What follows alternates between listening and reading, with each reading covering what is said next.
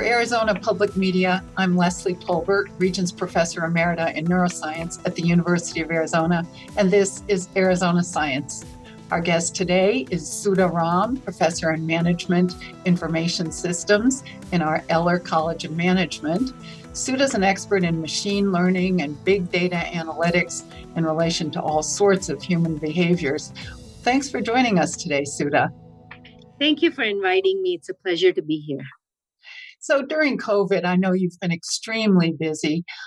Tell us about the ways you've been working to analyze huge data sets that you can use to enhance our public safety and health. Give us an overview. When the pandemic started, it was a huge challenge for our university because we wanted to detect and contain the spread of the pandemic and make decisions on, when we would have classes move offline, when people could come back, what sorts of places they could go to, how many people we could have in any location, how to identify people who are infected, quarantine them, and basically cater to the safety of the entire university population.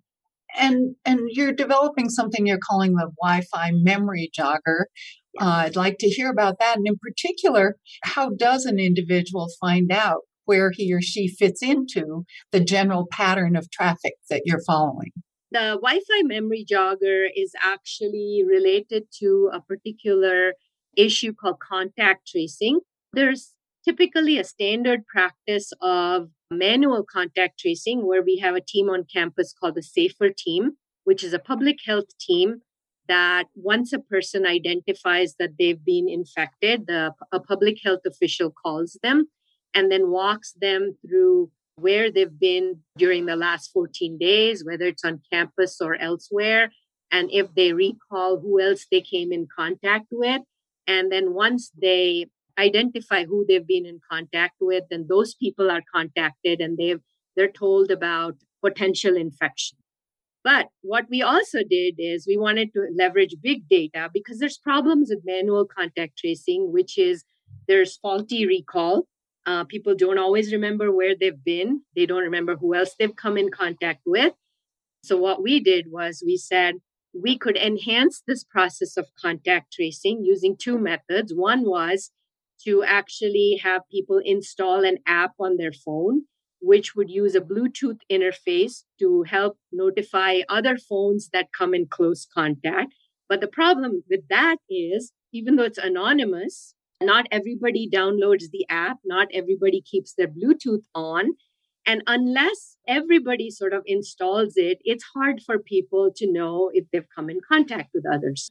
We said, let's think outside the box so that we can enhance this contact tracing process. So how do you do this with privacy? I can't imagine. And that was the key because we did not want to violate privacy.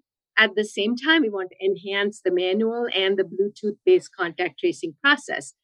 So we said, how about if we took the Wi-Fi logs, completely anonymize them so we don't know that it's my Wi-Fi activity or Leslie's Wi-Fi activity or who's ever. And we developed an algorithm to track an individual as they went through campus connecting to different Wi-Fi hubs.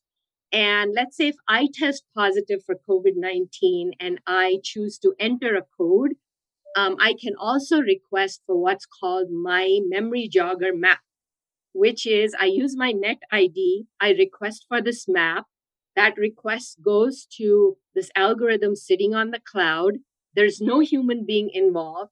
My log generates a map and tells me in the last 14 days where I've been on campus, which buildings I've been in or outside. And it, as the manual contact tracer is talking to me, I can look at my map and say, oh, I went into Eller and I was in this lab. And nobody else has access to the map except me. And once that manual contact tracing interview is over and I've seen the map, that map gets disintegrated and it disappears altogether. That's really exciting.